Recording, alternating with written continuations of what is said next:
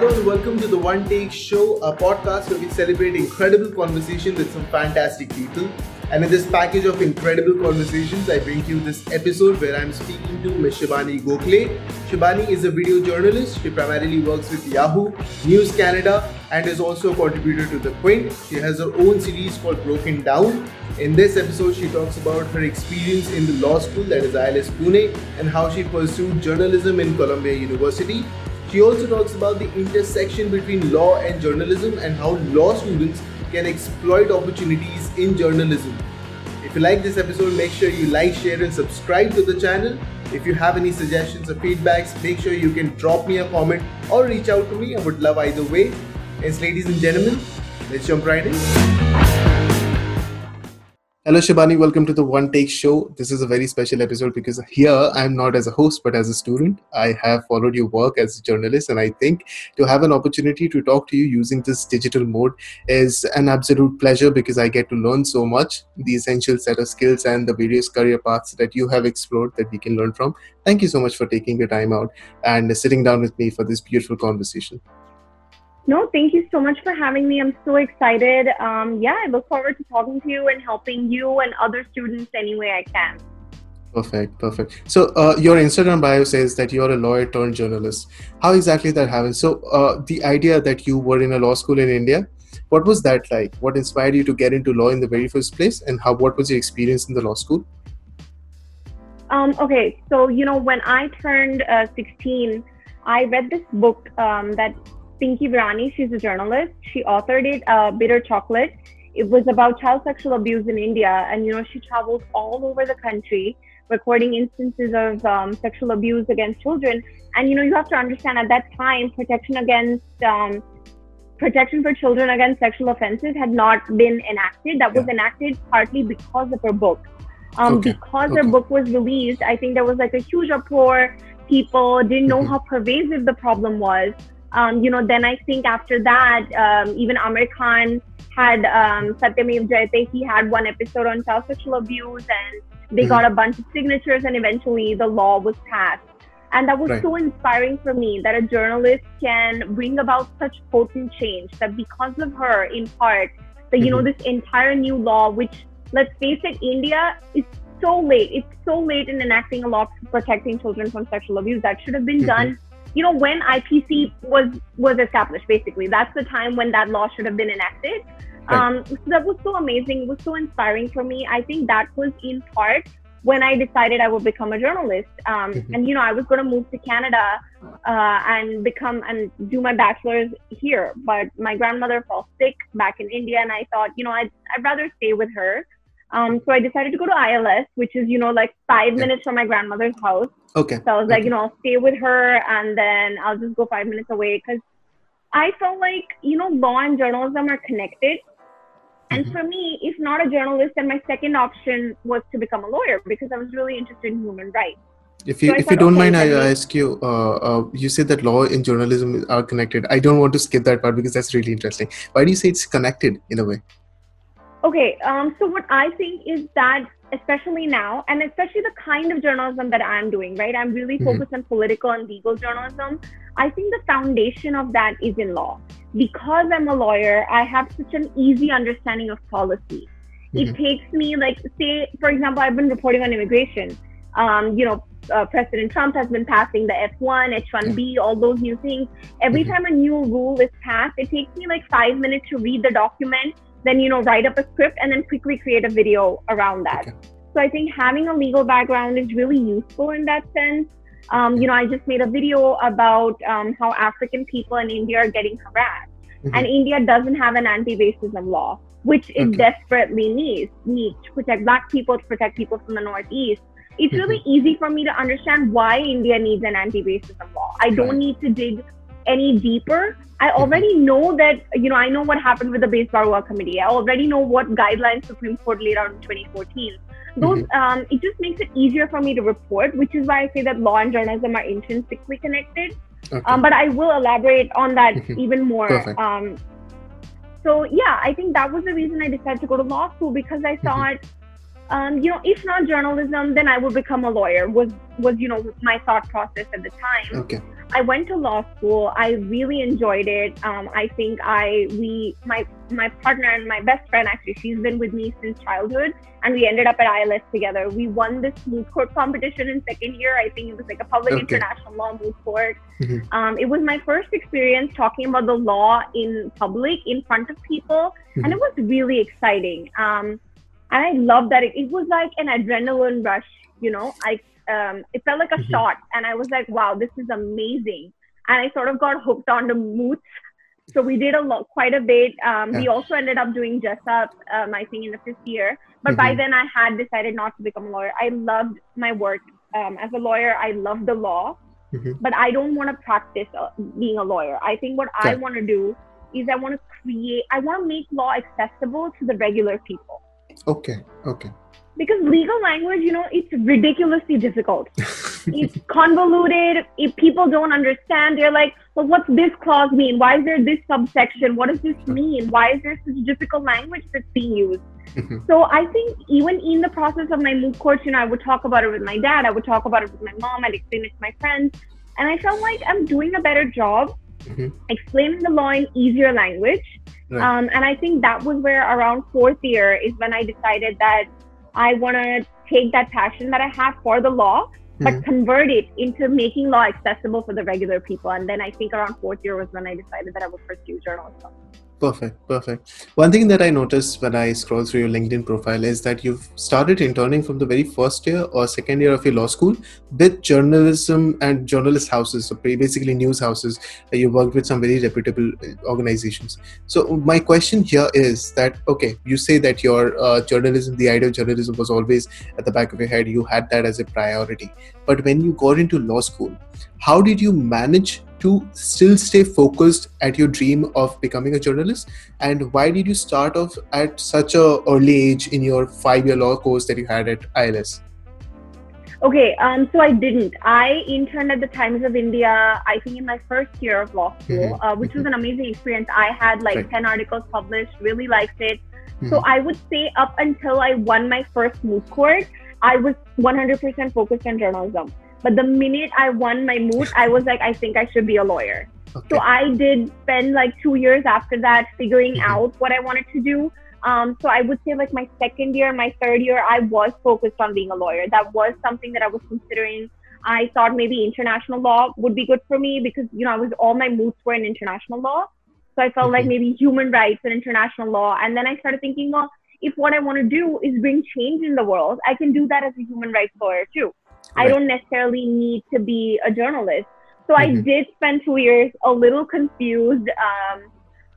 Can I say the law enticed me back then? I was seduced by the law. I thought I should be a lawyer. I thought it would be really fun. But I don't know, somewhere around third year, I started thinking that I won't be happy if I become a lawyer. I feel like I would get tired of it. I felt like when you're a lawyer, when I would be interacting only with lawyers, for the most part in my professional field, or with clients that I'm working with. But I felt like I want to interact with the world in general. I want to talk to more people. I want to create awareness, which is tough as a lawyer, right? Because your job isn't to create awareness as a lawyer. It's to bring justice for your clients or whatever you do. If you work for a corporate law firm, then, your work is for your company first.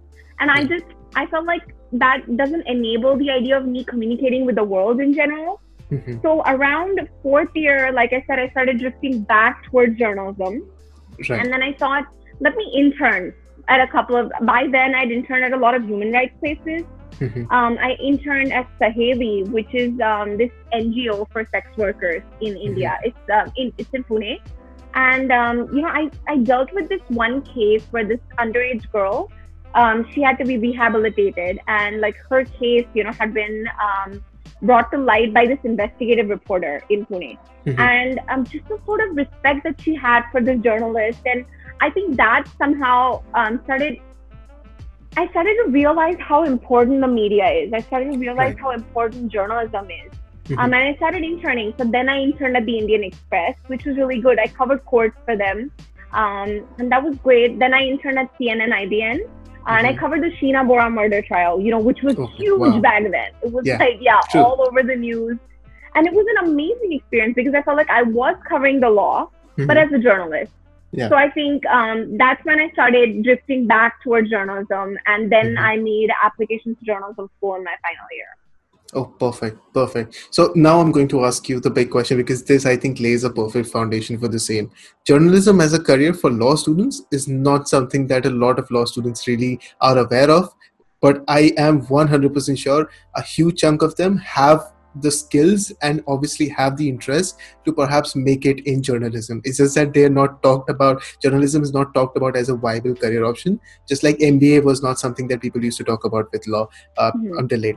So from a law student's perspective, what exactly is this industry that journalism is, and what are those initial hurdles or experiences that you've had that gave you the impression of what exactly this industry holds for you? Okay, that's a great question. And yeah, you're right. People don't talk about it, but the skills are so transferable. It's not even funny, right? Basically, journalism requires that you're a good writer. That is like the founding tenet of journalism. And let's face it, lawyers are good writers, right? Like we learn to write memos, we learn to write arguments. So we start writing from like the first year of law school, essentially.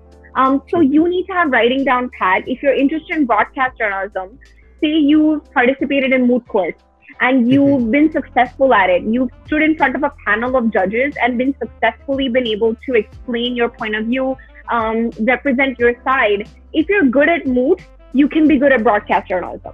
That skill is so easily transferable. So that's for video, right? Okay, one thing, if you want to be a video journalist, you have to learn to film and edit. That's not a transferable skill. You have to learn that from scratch. But it's not that hard. No one says that you need to become an artistic videographer. You know, you need to learn basic tenets of video, which is like, make sure that your face is there, make sure you're getting the audio. That's basically it. Editing, yes, editing is an art. It is a skill that you have to learn. But again, that's if you want to be in video. Then there's also radio journalism. You know, like you're already doing a podcast, you know, so your skills are already transferable to radio journalism. So, yeah, there are some skills that you have to learn to become a journalist, but I do think that the basic talent is very easily transferable. As for why it's not talked about, I think one reason it's not talked about is because law school is 5 years, right, in India, or it's like 3 + 3, which is 6 years. So it sort of feels like, well, after studying something for 5 years, do you want to leave that? Right. Then you might as well become a lawyer. But to that, what I say is that you will never lose the law. You will never, ever lose it. I still remember things from law school. I still use the things from law school. You know, the whole time that I was in law school, I think one of the biggest things that bothered me is, I think, section 376 of the IPC, you know, which basically says that marital rape is not a crime unless the wife is below 15 years of age. 375. I think, right, 375. I think I'm just sorry, I'm not correcting you. It's just something that I've been working on recently. No, that's always a good thing. I think, you know, that's something I learned in second year, but that's still something that stays with me. And I still use it. So when I made a video about the custodial rape of this minor girl in Odisha. And then I talked about POCSO. I brought up POCSO. And then I thought about it, that there's this loophole. This is how people are getting away with it. So something that I learned in the second year of law school is something that I'm still using on a day-to-day basis in my work. So I think the 5 years, we, as an Indian society, we're always conditioned to think you must not waste a single year of your education. Because Indians are very focused on education. So it's like whatever time you spend studying, every second of it must be used. But that's not true. You can go into a different career path and still use what you're doing. You know, I'm actually getting interviewed by someone else for a podcast, and she told me that she has like a minor degree in psychology, and she's always worried that she isn't using it enough. But then she said that she realized that when she is hosting and interviewing people for her podcast, she makes use of that psychology degree on a daily basis. That must be exciting. Exactly, which is what I think, that education doesn't go to waste. You can always use it. You know, you can choose to become a legal correspondent. We need legal correspondents. People don't understand the law. The regular people don't understand the law. They're so confused by it. They're like, why is it so convoluted? Why are these words being used? So we need legal correspondents. So I really think it's a great career path. Yes, Mm-hmm. you don't earn as much as you would in the legal field. That's an unfortunate fact unless you're a broadcast journalist. And it takes Okay. time to reach that Mm-hmm. level. I think as a lawyer, you can start earning more money at a younger age. Mm-hmm. As a journalist, you can. It's a limitation of the profession, right? Correct. You just don't earn a significant amount of money until you are on TV for 9 p.m. news Mm-hmm. at some point in your life. That's the unfortunate fact. If you're okay with that, then journalism is a truly viable career for law students. Perfect. So when you entered this industry, that journalism was perhaps an opening for you. I mean, obviously you worked previously through internships and different other modes. But when you entered the industry, what were the major challenges that you faced? Perhaps when you moved to Colombia, and what are then perhaps the change in environment and change in scope? What were the major challenges that you faced at that point of time? That's a good question. So yeah, I went to Columbia University straight from law school. So, I graduated in June, and in September, I was starting journalism at Columbia.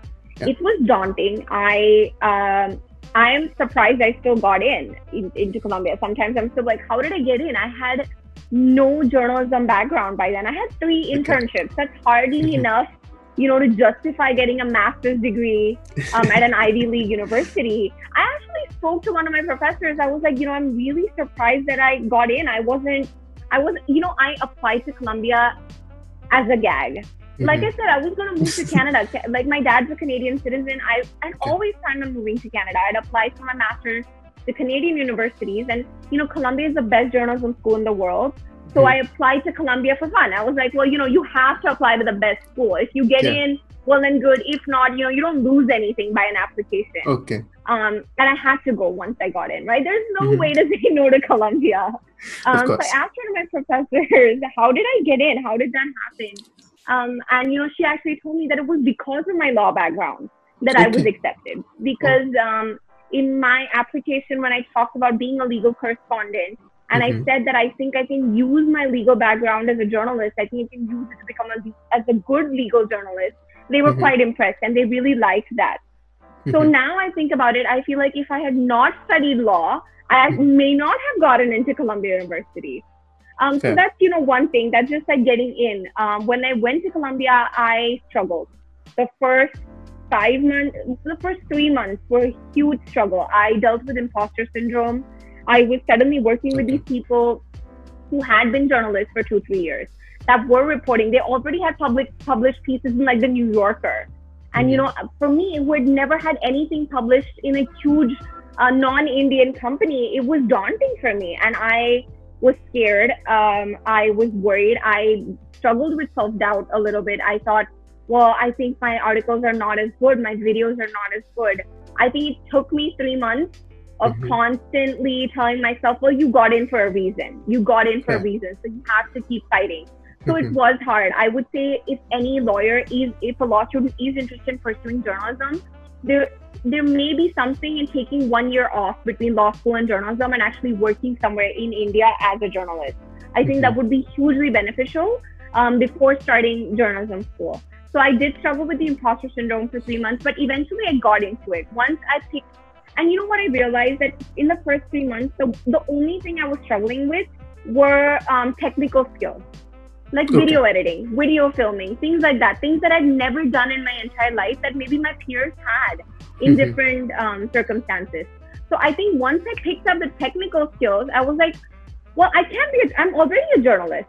Journalism was not the problem. It was more of the technical skills that were an issue for me. And once I picked those up, I was fine.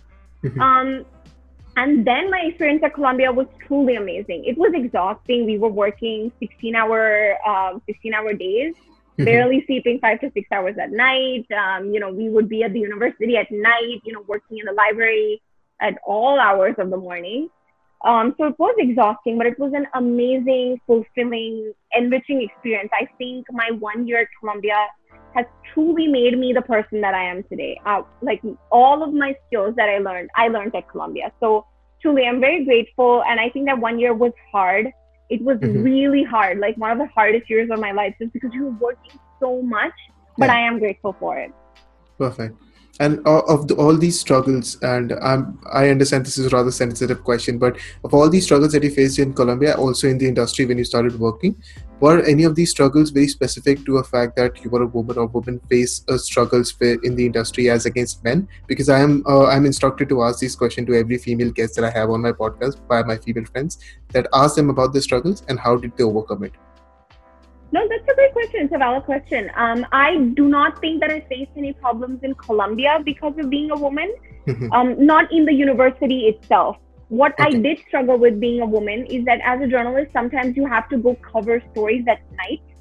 And you have to, and I was covering the Bronx. So what we did in Colombia is like we developed beat reporting. So like the Bronx was my beat. And I would go to the Bronx, I would report on the stories. And I don't know if you've heard, Bronx can be dangerous. It's not a given, right? I feel like there is some stereotyping. Don't get me wrong. I don't subscribe to those stereotypes. There are areas of the Bronx which can be dangerous. They can be more dangerous for a woman. So I think reporting as a journalist, as a woman, is a little scary because you may have to interview criminals. You may have to talk to someone who has committed a crime in the past. You may have to go out into the field after 10 p.m. It is a little scary walking down the street, and you have gear, a really expensive $3,000 worth of gear with you. You could get robbed. So I think as a woman, if you're a video journalist, that is, right, you have a lot of expensive gear with you. So I think that as a woman was a struggle. I didn't face institutional struggle as a woman. I think I faced more safety concerns, and I still have those issues. If I have to interview a man for a project that I'm working on, and then I have to maybe go to his house to do it, I still take a step back. I still get this, dread. I'm like, well, I can't just go to his house.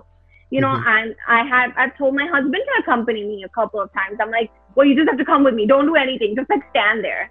And it makes me sad that we have to do this, but you have to protect yourself. You have to think of your own safety because, well, if you're dead, then how are you going to report on the stories? So you have to be alive to report on your stories. That is a struggle that I've faced. Great. Safety. Yeah. I'm just delighted. I just laughed at something so morbid. I have to review this entire podcast. It's okay, but it's very important. It's very important. It's something my mom says to me all the time. If you're not alive, like, who's going to do your work for you? So. True. So my last set of questions for you is that in journalism, for any law student, if today you had to look back at yourself when you were in the law school, and you have to talk to yourself and give yourself the advice that you are going to enter into the field of journalism, or you are considering the option of journalism as a plausible area of work, what all things should we keep in mind? What all certain set of skills, this is very specific to set of skills out of a question, what all skills should we acquire, or what all things should we work on in order to become more of a suitable candidate to increase our chances to succeed in this industry? That's a very good question. I think if I could go back in time and do something different to prepare myself more for my journalism career, what I would do is self-publishing. I think that people are so averse to self-publishing because it sort of feels like a loss. It feels like, well, I need to be published by media houses only. But why? Who says that? Who says you need to be published by media houses? Nobody says that. It's still work. There's still clips. That's what I would do if I could go back in time and be like, well, you need to gain some skill stats. You don't need to depend only on internships. You don't need to wait only for the summer to work. You can do it all the time. You can do it year round. You can publish one article a week. That will take maybe one day of work, but it's worth it. So that is a great thing. If you're interested in video, buy a camera. I didn't do it. I sometimes feel like, why didn't I just buy a camera back when I was in law school and start filming myself? Buy a camera, start filming yourself, start subscribing to Adobe tutorials on YouTube, start learning how to edit, learn some basic skills in your free time. I think that's excellent advice to give to any law student who aspires to be a journalist. Use Medium, write articles, publish them. Contact journalists on LinkedIn. Ask them if they have maybe 1 hour every week to just sort of go over the articles that you've written, just give you pointers. It doesn't take that much commitment on their part to like invest 1 hour a week. That's very doable. So do that. reach out to senior journalists, which I think is something that I wish I had done. For sure. I feel like I would have struggled less for the first 3 months in Colombia if I had picked up more technical skills while I was in law school. But, like I said, I did struggle with whether or not I wanted to become a lawyer for a couple of years, which is why I guess I didn't hone my journalism skills in that time, because I was so focused on mooting. I was so focused on law school exams. But yeah, if you're sure, you're already confident, you know what you want to do, nothing wrong with self-publishing, and just start picking up skills. Perfect. YouTube has everything these days, True. Now I'm going to ask you a very selfish question, and I say this out loud because my question is that you must have encountered that one instance or that one set of skill or that one idea that would have transformed the way you perform in perhaps video recording or while hosting something. And let me just give you a little bit of example. For me, when I try to host a podcast, earlier I used to be extremely sort of nervous because I used to think that I'm performing on something, but then Mr. Matt Abraham's advice that to think of it as a conversation has helped me a lot. So I think I do better now. What was that kind of a very little thing that would have made a big difference in your area of work? Because this is something I would like to pick up on so that I can improve. No, that's amazing. I feel like I have a social anxiety to some extent. Okay. It's not in the sense that I can't socialize with people. It makes me anxious when I'm going on camera. I can't explain it. I feel, people are going to judge me. I feel people are going to talk about my hair. People are going to talk about my face. People are going to, these are irrational thoughts to a great extent. Most people focus on your content. Most people. I will say there are some people that will talk about your appearance, and that can hurt. It can hurt. So one thing for video journalism is you have to develop a thicker skin. It's just, what it is. People will talk about you. Another thing that I've struggled with is my accent. I am a code switcher, right? When I was in India, I speak in the Indian accent. When I'm in North America, I speak in the North American accent because my dad's Canadian. I was in Canada for some time when I was a kid. I spent a lot of time in the US. It's natural to me. That's what happens. And I think I have always felt really nervous. One of my videos, I think the F1 video that I made about the new F1 visa regulations was picked up by the Quint. So the Quint, published it on their social media channels, and a couple of the comments were about my accent, like, oh, well, why don't you talk in an American accent? And that kind of hurts. It's like, well, what about the content? Like, I made a 5-minute video breaking down, this new order, and the only thing you're talking about is my accent. So that it can hurt. So my greatest advice to anyone who's interested in video journalism is to develop a thicker skin and be confident with yourself. Now I've decided that whenever I do, say, like media interviews, say whenever I go on camera, I've picked an accent because I live in Canada. It just makes more sense to me personally. So I just go with it. And I have to develop a thick skin. I know some people are probably going to comment on it. It's what it is. I know there are journalists. I know female reporters who get comments about their weight all the time. Like people are constantly saying horrible things to them, that you look like an elephant on camera. You should not even be reporting the news. You should be behind the camera. And those comments can hurt. They can hurt. And it's insane to say that don't let it hurt you. That's not possible. You're human. You see these comments, they hurt your feelings.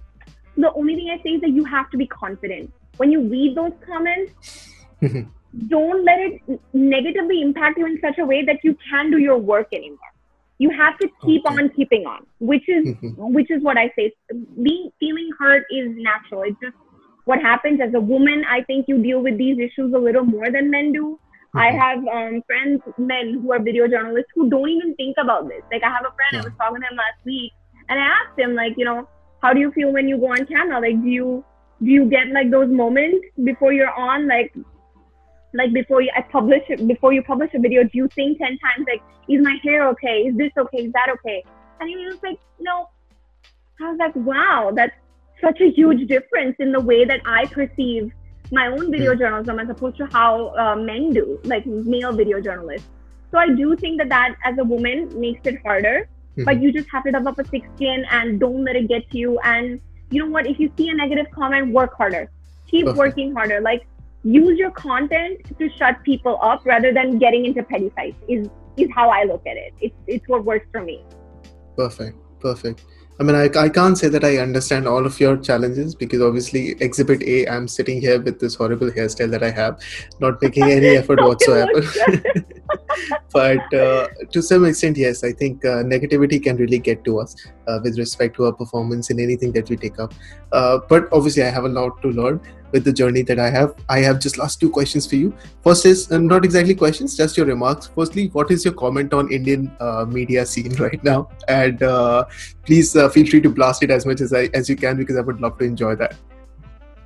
Okay, so I don't love the way journalism is done in India, right?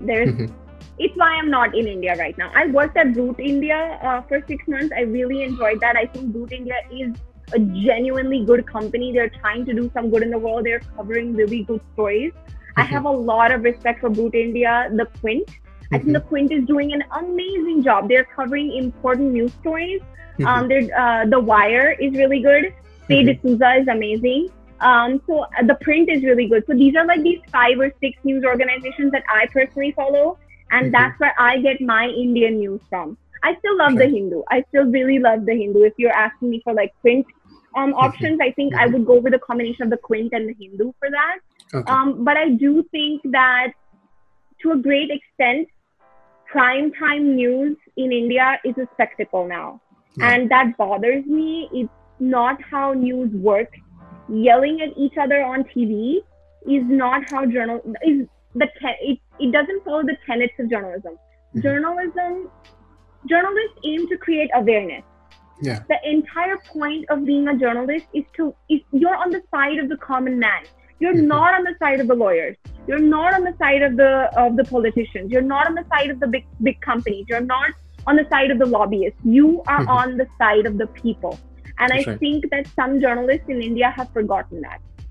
They have forgotten that journalists are a voice of the people. They bring awareness. They're supposed to create change without being the change. Like, they're not activists, right? So we don't introduce legislations. We don't create petitions. That is what activists do. But journalists' job is to bring the issue to them and tell them that, look, this is a problem. Someone needs to do something about it. And I feel like yelling at people on primetime television is not the way to do that. So I do think the spectacle that's happening is problematic. For example, now Sushant Singh Rajput's death, I feel like there's been a lot of focus that people have made only on Bollywood and nepotism. While that is true, there is nepotism in Bollywood. There's no denying that. But I feel like the media needs to give equal or more attention to mental health. They need to be talking about suicide. They need to be running statistics on how many people have committed suicides in 2020. Why is that problematic? How can we prevent those suicides? Talking to mental health experts. Invite mental health experts on your panel. Ask them, what should parents do? Parents don't know, right? Mental health is not talked about in India, right? If you see your kid struggling, if you feel like your child may be suicidal, parents may not necessarily know what to do. So what should they do? Is something they watch 9 p.m. news.